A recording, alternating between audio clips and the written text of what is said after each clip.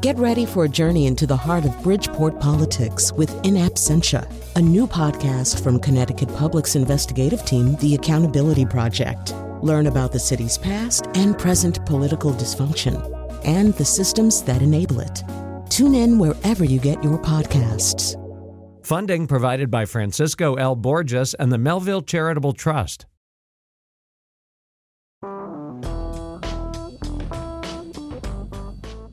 All right, welcome. We've all been puzzling, I think, certainly since 2015 and 2016, but maybe before that, as to how did we get here? How did we wind up in a political situation that's so intractable and where the divisions seem to be getting worse all the time? So, I mean, you've got for example, there are fewer pro-life Democrats than there used to be and fewer pro-choice Republicans than there used to be. And you could take an awful lot of other wedge issues and go kind of right down the line. There are fewer liberal to moderate Republicans than probably there ever were before. And so what's going on here? And why is there so little action that could be described as bipartisan? Well, Steve Kornacki has attempted to explore this in his book, The Red and the Blue, the 1990s and the Birth of Political Tribalism. He has explored everything from the origins of that particular color scheme, which is more recent than you might imagine and more arbitrary than you might imagine, to what lies behind it, the stories that lie behind it. I should say also, Steve Kornacki is kind of a local guy. He's from around here, and I had a chance to do a live forum with him a few months ago, and this book does feature some cameos by people like Joe Lieberman, Lowell Weicker. I think Nancy Johnson's in there somewhere. So Steve Kornacki, welcome to our show. Happy to be here. Thanks for having me. So you begin the book and end the book with Election Night 2000, not in the 90s, but the end of the 90s. Why is that the framing device for you? Why did that work? I think the election of 2000, which results in the closest thing to a perfect tie we'd ever seen in American presidential election history, and we probably ever will see. I think all of the political battles and political wars of the 90s were kind of building to that, and I think what it left us with was a basic framework that has endured ever since, and that's the red states and the blue states, red America, blue America. That map on Election Night 2000 with, the South going entirely red, entirely Republican, including Al Gore's state, including Bill Clinton's state, the Northeast basically going entirely blue, Democratic, the Pacific Coast, just all of the major divisions that we now take for granted in politics that are geographic, that are demographic, and that really are cultural. I think they were expressed in that map. And I think that map is the product of everything that happened in the 1990s. I should say, I said you were a local boy. You're actually from Massachusetts, but we forgive that.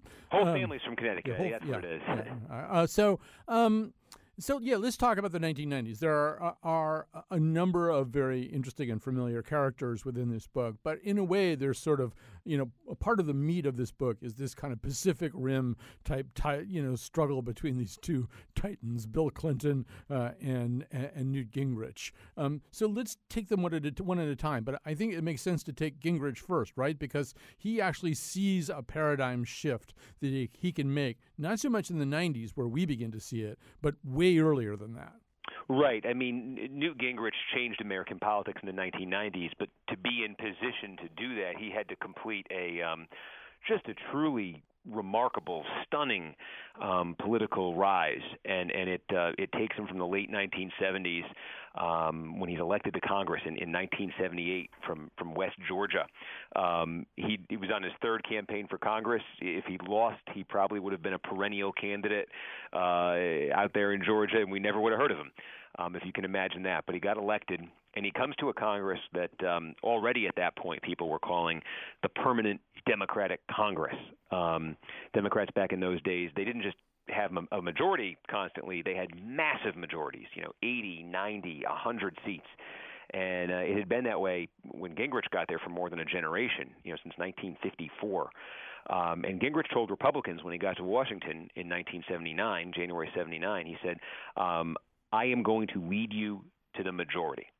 And the Republicans kind of looked at him and said, all right, this guy's crazy. And they ignored him, and they treated him like a gadfly, and he did not walk into Congress with a big constituency. But he sort of worked almost this guerrilla campaign in the 1980s on the floor of the House, in the hallways of Congress, recruiting allies to a vision of politics that was totally at odds with how the institution of Congress had functioned in the past. And it was based on the idea of maximum partisan warfare to create maximum contrast between the parties, to nationalize congressional elections, to nationalize all of politics. And what Gingrich really saw was, he saw a Republican Party that, as hopeless as things seemed for them in Congress, they were winning presidential elections easily.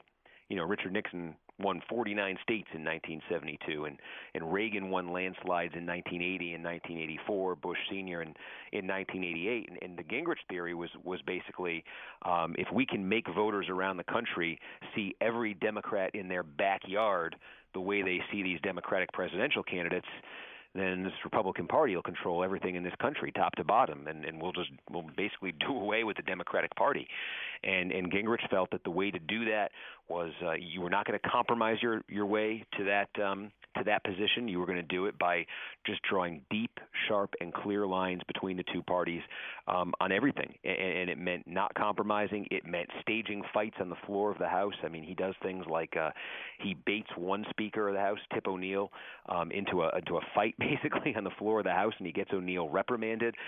He takes another Speaker of the House, Jim Wright, in the late 1980s, and he leads Newt Gingrich leads like a one-man ethics campaign against Jim Wright, and ultimately forces Jim Wright to resign from the House. It was the first time in history that a Speaker of the House had resigned over ethics violations.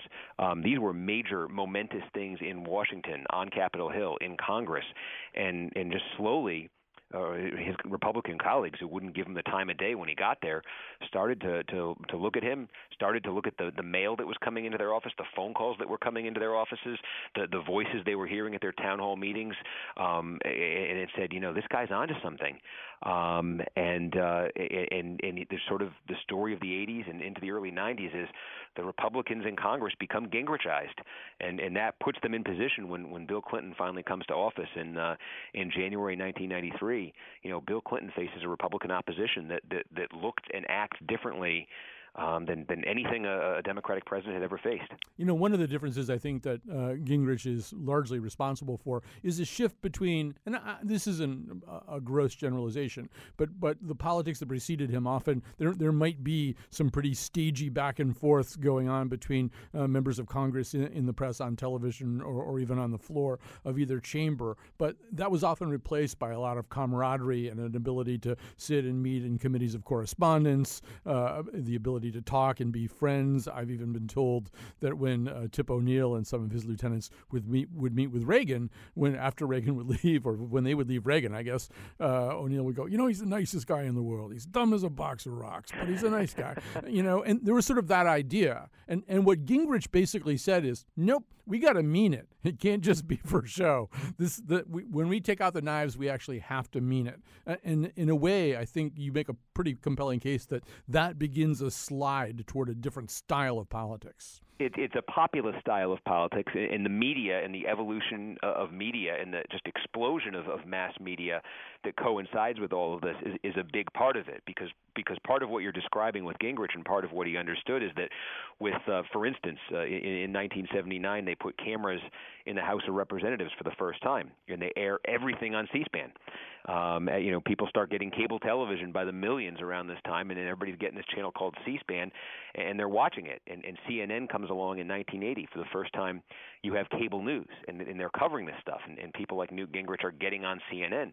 And Gingrich recognized that what he was trying to sort of stir and trying to foment was a populist backlash against the Democrats.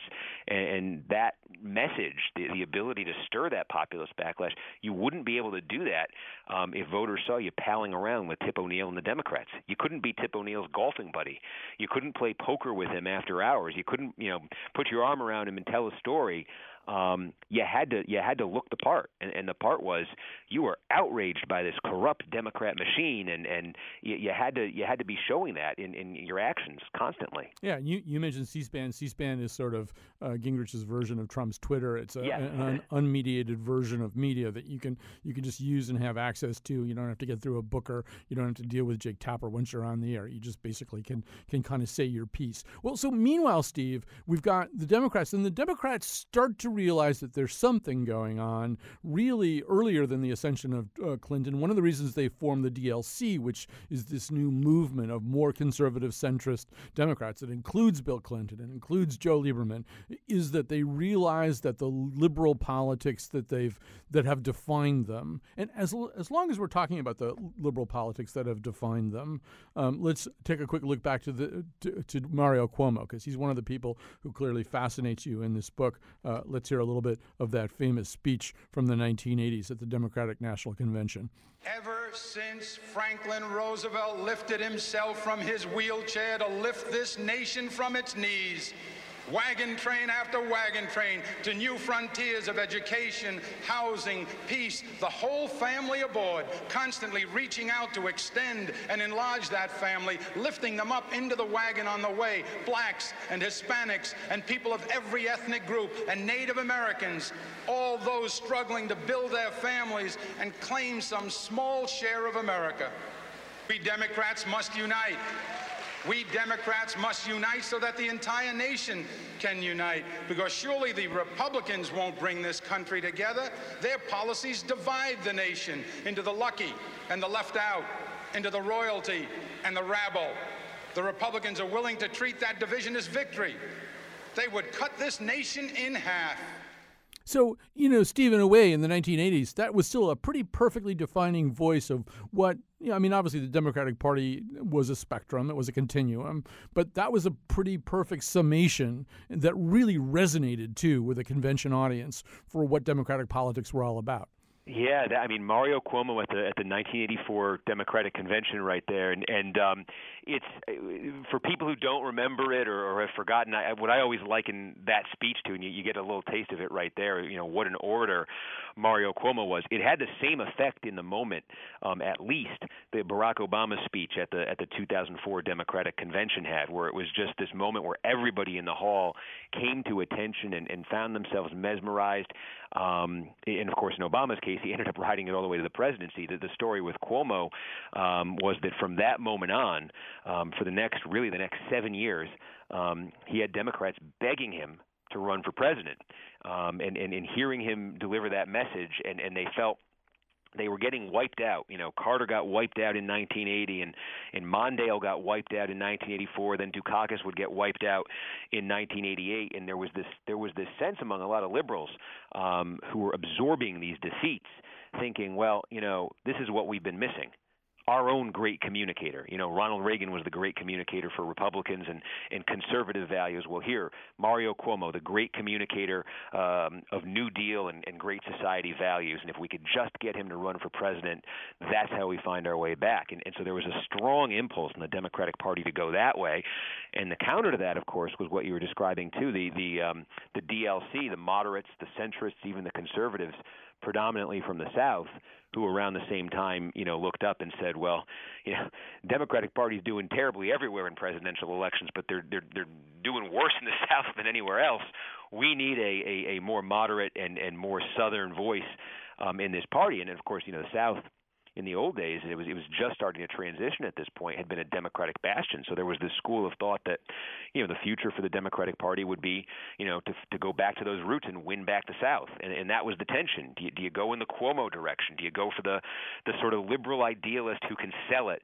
Do you double down on the New Deal, basically, or do you go in that DLC direction? And that was Clinton versus Cuomo. And I just think it was this unofficial fight that never became a full-fledged race. It almost did. It built and it built and it built to the eve of the 1992 campaign when Bill Clinton is running for president and Mario Cuomo is flirting with it, and the entire political world stands still as Cuomo tries to make up his mind, and it's the filing deadline for the New Hampshire primary, and Cuomo's got this plane idling at the airport in Albany. It's bound for New Hampshire, and CNN now has its camera trained on the tarmac all day, and it's this drama. Will Cuomo get out, get on the plane, and ride into history, or will he stay out of the race?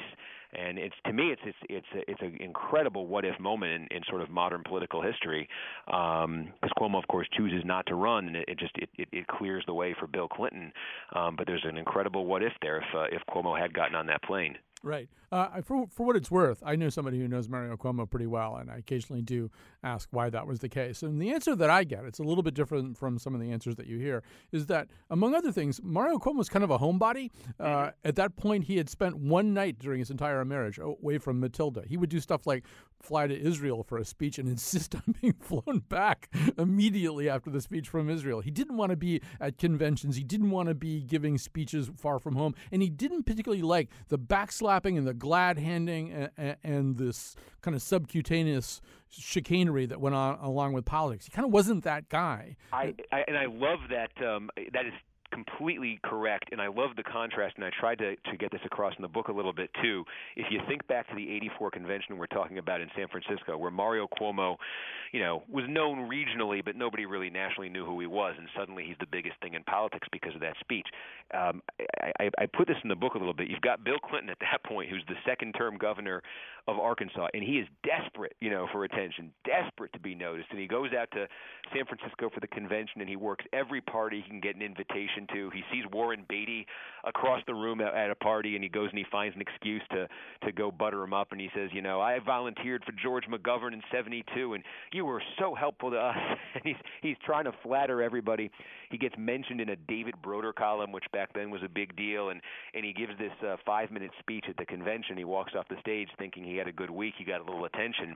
And then you got Mario Cuomo, like you're saying, flew out that afternoon from Albany, walks on the stage, gives his speech, leaves the delegates in tears, and then gets on the plane, flies back home, and sleeps in his own bed that night. He didn't seek the attention, and he got it for years after that.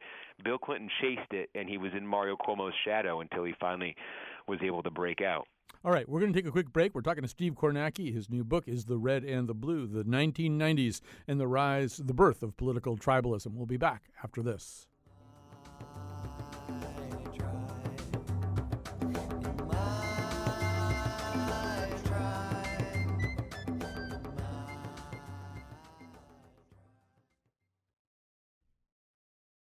So we're talking to Steve Kornacki about his book, The Red and the Blue, the 1990s and the birth of political tribalism. Steve Kornacki, of course, national political correspondent for NBC News and MSNBC. So let's talk a little bit more about Clinton.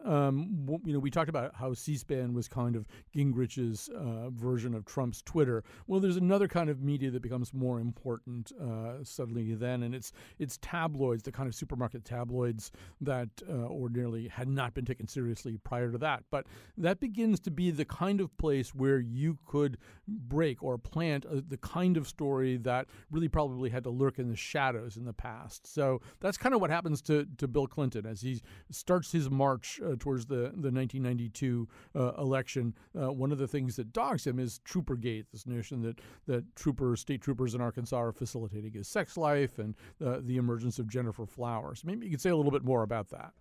Yeah, and the sort of the doors to that kind of thing were slightly open. They'd been sort of half opened before the '92 campaign by Gary Hart a couple years earlier. Mm-hmm. Gary Hart had been the Democratic frontrunner for '88, and then he'd been taken down by the Donna Rice scandal that the Miami Herald had reported. So that was sort of the sense in politics was that the press was becoming more viewed from one angle, more intrusive than ever. More, the boundaries were breaking down in terms of where they saw the line between personal and public life.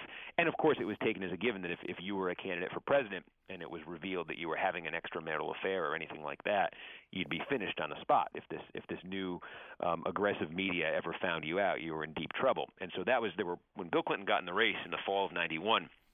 That had happened in the last cycle. There were all sorts of rumors about Bill Clinton from Arkansas, and he and his wife actually convened a meeting in the fall of '91 with a bunch of national press people in D.C. And it was to acknowledge that the rumors were out there, that everybody in the room knew what the rumors were. They'd all heard different versions of it, and it was basically to acknowledge vaguely that there had been difficulties in their marriage at some point, but they'd all been worked out, and that there was nothing to see here. That was essentially the message, and they were basically telling the press without quite saying that hey, Bill had affairs in the past, but that was in the past, and there was nothing going on now, and there hadn't been anything going on in the recent past. So that was the press was kind of tipped off to that, and they were trying to make it so that if the press heard rumors, they would file it away in that category and not pursue it. But then it was, you mentioned the tabloid, it was the supermarket tabloid, The Star, that in January 1992 reported on Jennifer Flowers, and Jennifer Flowers had been in Arkansas she'd been an Arkansas State employee for a time. She'd been a cabaret singer in Little Rock for a time, and she stepped forward in January '92 to claim she had a 12-year extramarital affair with Bill Clinton. And it was the cover of The Star. She held a press conference in New York. She said she had tapes. Tape-recorded conversations with Bill Clinton from as recently as the summer before, and she, they set up a 900 number where people could call. You pay $5 a minute or something. You can hear the entire tape. No real internet back then, but this was how you got the real juicy stuff. And it was assumed in the moment that this was just going to destroy Bill Clinton's presidential campaign. It had taken down Gary Hart. Now it was going to take down Bill Clinton. And what Bill Clinton did, he did what Gary Hart didn't do. He kind of leaned into it. He and his wife sought out the highest-rated venue they could find, which was a special edition of 60 Minutes that aired immediately following the 1992 Super Bowl. So it was Washington and Buffalo. Pat Summerall signs off, and then Steve Kroft signs on for 60 Minutes, and there's about 50 million people watching, and it's just Steve Kroft with Bill and Hillary Clinton, and they're sitting on a couch together, and they're holding hands, and Clinton basically gives a version of what he and his wife had told the press a few months earlier, which is he acknowledges, causing pain, he acknowledges difficulties, doesn't come out and say, explicitly I had an affair. He leaves a lot to sort of the imagination. He denies the charges from Flowers. He says those charges are false, or that charge is false, I should say. And Hillary Clinton steps in at one point, too. And she says kind of defiantly, she says, I'm not some little woman standing by my man like Tammy Wynette. And that was America's introduction to Hillary Clinton, who was a different kind of political spouse than the country was used to at that point. And Bill Clinton refuses to get out of the race, withstands just two brutal weeks that were thought at that point to be unsurvivable. Endures a subsequent scandal about his avoidance of the Vietnam draft from 20 years earlier. And the night of the New Hampshire primary, he doesn't win it, but he is able to. He does better than expected, and he's able to. They get a look at the early returns from New Hampshire about 8:05 at night. And he's very close to Paul Tsongas, who won the primary. And his campaign knew that the late returns were going to favor Tsongas. So this close margin was actually going to get a lot wider as the night went on. So they sent him downstairs right away at 8:05 p.m., and he declares himself the comeback kid. Says New Hampshire's given him a new lease on life. And the press pretty much goes with it. And Bill Clinton, without winning the New Hampshire primary, effectively wins the New Hampshire primary in 1992 and saves his campaign. So, Steve Kornacki, we only have a few minutes left, and so I want to just stay with this for a second. And there are different ways to look at politics and look at the way that people ascend within politics. But, Bush 41 was probably the last real seniority promotion to president. It's like you've been around, you've had all these other jobs here, now it's your turn, you get to do this. The Clintons begin a new era where you start up your own operation, you don't get nursed along by the party leadership, you do it yourself. Obama has done something similar, and God knows Trump has done something even wackier and more and different from that. But it's kind of amazing that the way the Clintons are still around. They announced yesterday that they're going to do a national tour. They're going to be in Wallingford, Connecticut in April of 2019, presumably eating up a lot of oxygen that would otherwise be available to some Democrat trying to get ready in 2019 for 2020. I mean, they're really kind of amazing in the sense that they ultimately are pursuing their own stuff. And they've become a machine that's bigger than the party machine. It's so fascinating too, because what you're describing, what they sort of were able to create in the early 1990s, and their unwillingness to buckle when the press and leaders in the Democratic Party kind of were sending them a message that, hey, this stuff isn't survivable. Maybe it's time to get out of Dodge. They endure. They never quit. They survive. They ended up thriving. By 2016, a generation later, when Hillary Clinton's running for president, she actually is kind of running on the George H.W. Bush resume, right? I mean, she's, Secretary of State and former U.S. Senator and First Lady. And Bill Clinton's line at all of the events was, there's never been a more experienced candidate for president than you have right now. And, of course, the irony that Bill Clinton unseated George H.W. Bush as the governor of a very small southern state sort of proved that Bush's experience didn't matter for much with voters in 92. A generation later, he's pushing his wife on the issue of experience. And again, it doesn't matter a generation later. Right. Usually when there's a political insurgency, only one side knows it. So in 92, Bush 41 didn't understand that there was an insurgency happening.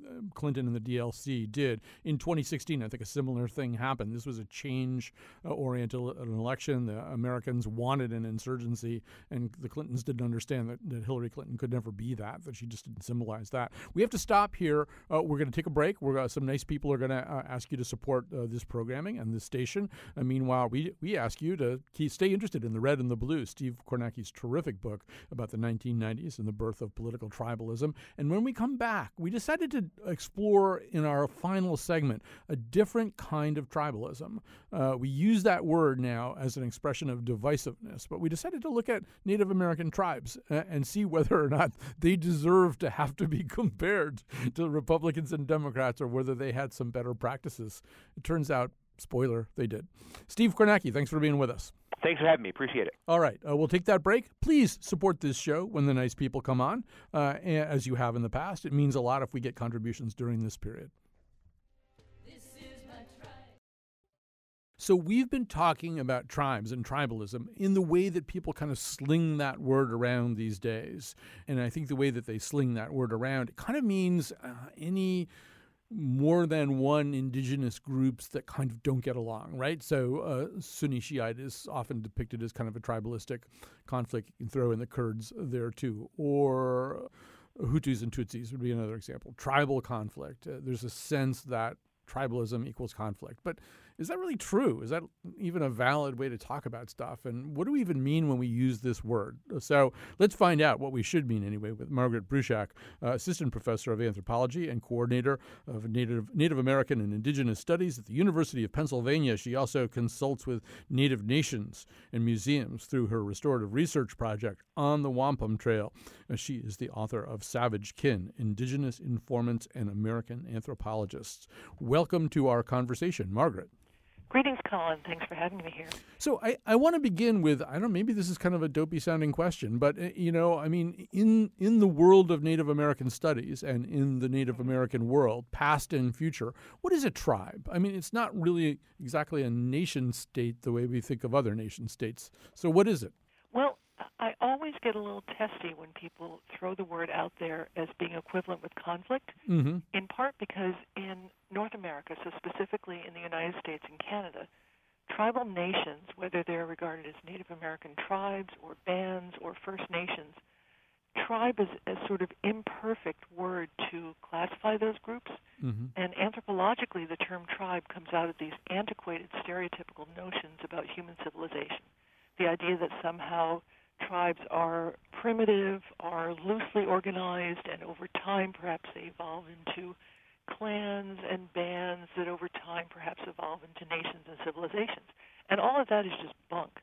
So whenever I hear the word tribe equated with conflict, I think it devolves back to that stereotypical notion not only is it a great disservice to understanding how Native nations are organized and how they organize themselves, but it assigns modern-day conflicts, actually it evokes ancient conflicts in trying to categorize modern-day political conflicts. So yes, there are problems between divergent ethnic and nationalist and quote-unquote tribal groups, but they are not necessarily always savage per se. It brings with it this notion that somehow to behave in a tribal manner is to behave badly. Right. And it also, I think there's the built-in implications, as we're both saying, of conflict and then also of primitivism. That, one of the reasons that tribalism is a pejorative term now is that there's an implication that that's a less sophisticated and modern way to behave. And Right. And it seems to me that one of the things that you could say about Native American tribalism, particularly in the past, is I assume one of the aspects of tribalism, one of the things that makes a tribe is its awareness of the specific environment in which it's living, how the ecology of that environment functions, and why it's different to be a Hopi than to be an Iroquois. Well, you live in different places and you treat the land differently, right? Well, and it's far more than just romanticized knowledge of the land. It's a very complicated system of ecological knowledges, of reciprocal relationships, of the ways in which you negotiate and navigate kinship and relations among human and non-human beings, including all of the flora and fauna and resources of the territory, so that there are these understandings over time that enabled Native nations to survive in the same ecosystem until colonial settlers came along, because in many cases colonial settlement was predicated on tapping out the resources and controlling the resources for personal or national gain without any sense of how you might develop reciprocal relationships with the people who had lived in that territory for generations. So, I think an awful lot of our thinking about this, too, is shaped by popular culture. Oh, absolutely. Yeah, go ahead. You want to just riff on that for a second? Yeah, because what I would say there is that there are these memories of these conflicts between Native nations and white settlers on the colonial frontier. And in those times, the Indians were always perceived to be both primitive and tribal, and Euro-American settlers were imagined to be carriers of some kind of advanced civilized society. And then that antiquated notion gets grafted right into the present day by looking at conflicts between foreign nations and people of color vis-a-vis Euro-American nations. So that's why it's sort of a dangerous stereotype to fall into. We should say we're having this conversation on Columbus Day, which I think is kind of paradoxically fitting. Otherwise known as Indigenous Peoples Day. So, once again, I'm sort of trying to balance mythos and popular culture with what little history I know, and I'm doing a very poor job of it. But I think it would be also, I assume it would also be wrong to say, well, it's a complete fabrication to suggest that there was internecine warfare among tribes. I mean... Oh, of course there was conflict. Yeah. Can you talk a little bit about that? I mean, to what degree is that the truth? To what degree is it overblown? Well, it really depends on the era that you're talking about. So if we think about deep time archaeology in the Americas, let's say, there's evidence of conflict, but there's not evidence of full-blown total warfare in deep time. When that evidence starts to appear, it's usually equated with particular moments when certain confederacies are coming into being. So let me explain, for example, both the historical origins and the oral traditions around the founding of the Haudenosaunee Confederacy, which is a great case in point. In their traditions, the Haudenosaunee, so these are the Six Nations Iroquois, Oneida, Onondaga, Cayuga, Seneca, and Mohawk, originally 5 nations, now 6 nations with Tuscarora. But in their traditions and in history, the 5 nations created a confederacy as a way to grapple with internecine warfare. Mm-hmm. Depending on which stories you turn to, it was so terrible that the waters were running with blood. It was so terrible there was no safe place to travel. It was so terrible that one never knew who to trust. And in that time, a healer comes among these people, often called the peacemaker, and in the very long and intricate version of the story, it's explained how the peacemaker has to go from nation to nation, from group to group, convincing people that peaceful relations are the best alternative to the current situation. And in each case, each of decide individually and collectively to physically set aside their weapons, to conceptually set aside their warlike ways of thinking, and to come to a way of being peaceful with one another. But it's not easy. And so that's just one example, but there are multiple examples across the continent where in those times of warfare, there were individuals who acted as peacemakers, who encouraged people to find ways to reckon with what was happening. But this is really key. The only way to reckon with it is first to acknowledge that it's happening. Right. I think the most poetic way of thinking about it is the Haudenosaunee's condolence ceremony. Because the condolence ceremony, when it takes place in the aftermath of warfare, requires that the opposing parties first acknowledge that they are broken, recognize the trouble, come out of what is both conceptually and physically the woods, where their minds are twisted, where their thoughts are unclear, where everything is turning to hatred and thoughts of blood, and to come out of what is often called the thorny bushes. And as they come out of the thorny bushes to the edge of the woods, that's a crucial moment. Because until you cross that liminal space, you are not capable of making peace. If your mind is still in the woods and your body is still stuck in the bushes, you will cause harm to anyone who comes near you. So I'd like to think of that as a really brilliant metaphor and physical activity for stepping out of that space. And it's a great it's a great description of a capacity we currently lack, right? There is no modern analog, at least in our domestic relations in the United States right now, for what you're describing. I really don't believe there is. I mean, I think it's possible, and I think it has been done. One can certainly find multiple examples where it is being attempted in the United Nations and with particular individuals, and at various points in time, leaders in the U.S. and Canada have made these attempts.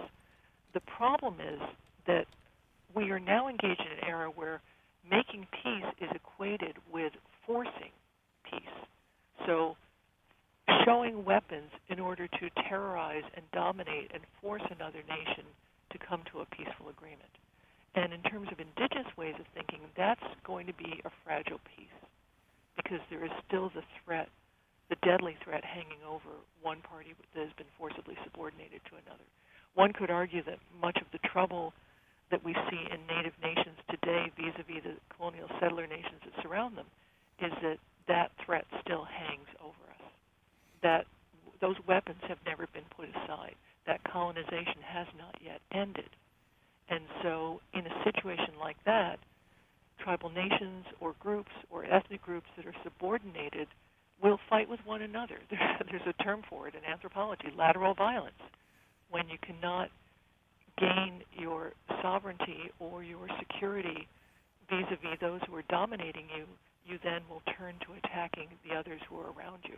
Right, and it seems to me the other thing that happened to Native Americans here in this region is, at least from the time of the French and Indian War, they began to get drafted into European conflicts. They become allies of the French or allies of the British in these situations. Absolutely, and even before the French and Indian Wars, let's go back to the Mashantucket-Pequot War. Mm-hmm. The attack on Mashantucket is made possible by the collusion, so to speak, of the tribal nations that surround the Pequot. But in the aftermath of that devastating attack, they recognize what this has done. And I find it so interesting that the surviving Pequots are then taken in by the Mohegan, the Narragansett, the other native nations around them, and that's how they survive to the present day. So there is always this effort in the aftermath of war to make new relationships, which also equates with making new relations. So in many native tribes across the continent, there has always been the effort to adopt your former enemies, to turn them into relatives so they are no longer your enemies. So as we're moving towards the end of our time, Margaret Bruchac, it does seem like there's almost this rather than using tribalism as a way of characterizing intractable conflict into which we've drifted at our great peril. Tribalism, it sounds like there's almost a punch list of things you could learn from tribalism to avoid exactly the situation that we're describing as tribalism these days. I mean, we could start with that notion of acknowledging your respective brokenness, right? If you've reached a point of internecine warfare, that means that not only is your relationship broken and the other side's broken, but you're broken too, right? Yes, absolutely. So we can start there, and then we can go from there to what you just talked about, that notion that, at the conclusion of hostilities, you build new relationships. You find ways of what, kind of rescuing what's left? Well, not even just rescuing what's left, but forging a new way together. Mm-hmm. So to go back to that condolence ceremony, once you are at the edge of the woods and once you see the people you are in conflict with, you both have to make a choice to step into this open space. And in that open space, if we're talking about wampum diplomacy, you lay down what's called a white mat, which is a large belt of white beads. And in wampum language and wampum semiotics, white signifies harmony, ease, peacefulness, and possibility. And dark beads signal this conflict, trouble, and potential danger. Both of these things exist in the world, but until they exist in a balance that makes life possible and sustainable, everyone is in danger. So when these formally warring parties come into that open space and both literally and ritually open their eyes and open their ears and clear their throats, then they can speak of peace. That sounds like a beautiful place in which to end. Exactly. Margaret Bruchac has been our guest, assistant professor of anthropology and coordinator of Native American and Indigenous Studies at the University of Pennsylvania. Also consults with Native nations and museums through her restorative research project On the Wampum Trail. Author of Savage Kin, Indigenous Informants and American Anthropologists. Thanks for being with us today. Thank you. And that concludes our show for today. Some nice people are going to come on the air now and ask you to support public radio, support the kind of conversation you just heard. We went from the political tribalism of 2018 to the realities of tribalism. Very, very different than you might have supposed. The realities of tribalism among the Native American people who were here before the Europeans got here. If you like stuff like that, listen to these people, and they'll tell you why you should support it.